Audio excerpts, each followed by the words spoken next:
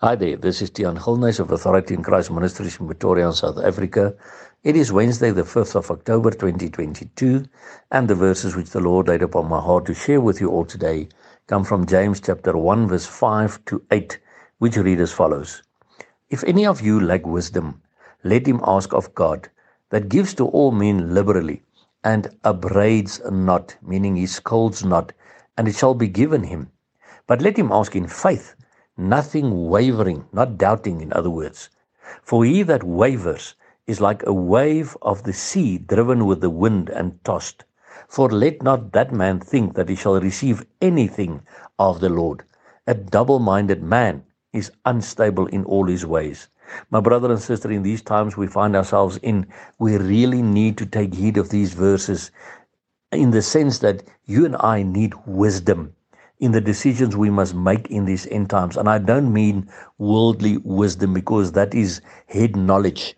I'm talking about godly, spiritual wisdom on when to make certain decisions regarding the things we are seeing happening around us and getting ready for the coming of our Lord Jesus Christ. So the Bible says, if any of you lack wisdom, let him ask of God, that gives to all men liberally.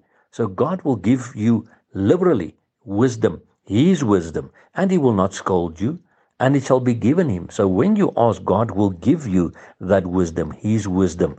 But let him ask in faith. In other words, not doubting.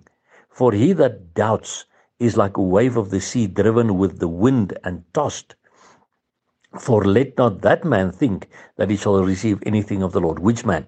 If you pray and you ask something of the Lord, you must pray in faith, and you must ask in faith, not doubting. Because if you pray but you're already doubting, that means you are double-minded, and then you will not receive anything of the Lord.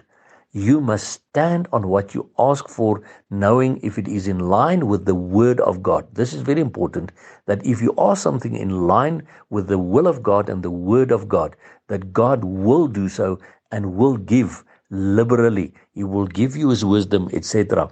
But if you just ask for things to just use it in your own lusts and your own way of doing things, do not think you will receive anything of the Lord, because God cannot bless disobedience, but he always blesses obedience.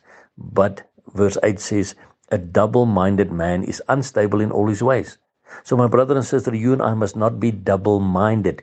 We cannot stand on one side of the fence and on the other side at the same time. We cannot go to the left and to the right at the same time. We must decide where we stand.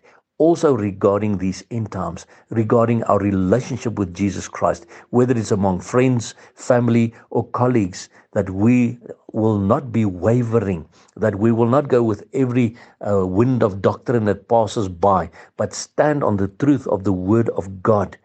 But you see, I will need the wisdom of God for that. I cannot withstand these temptations and things coming from the world if I just use my head knowledge. I need godly spiritual knowledge, and that's why you and I must ask God for his wisdom, and he will give it to us liberally.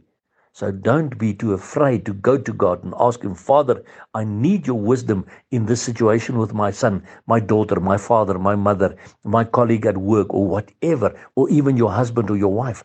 Ask for the wisdom of God, and he will give you liberally, because he loves us. If we are his children, he loves us very, very much. And that is why, because he loves us so much, he's sending his son to come to take us to be with him, and why we will keep on crying out then, Maranatha, come Lord Jesus. And remember, Jesus Christ loves you immensely. Blessings to you.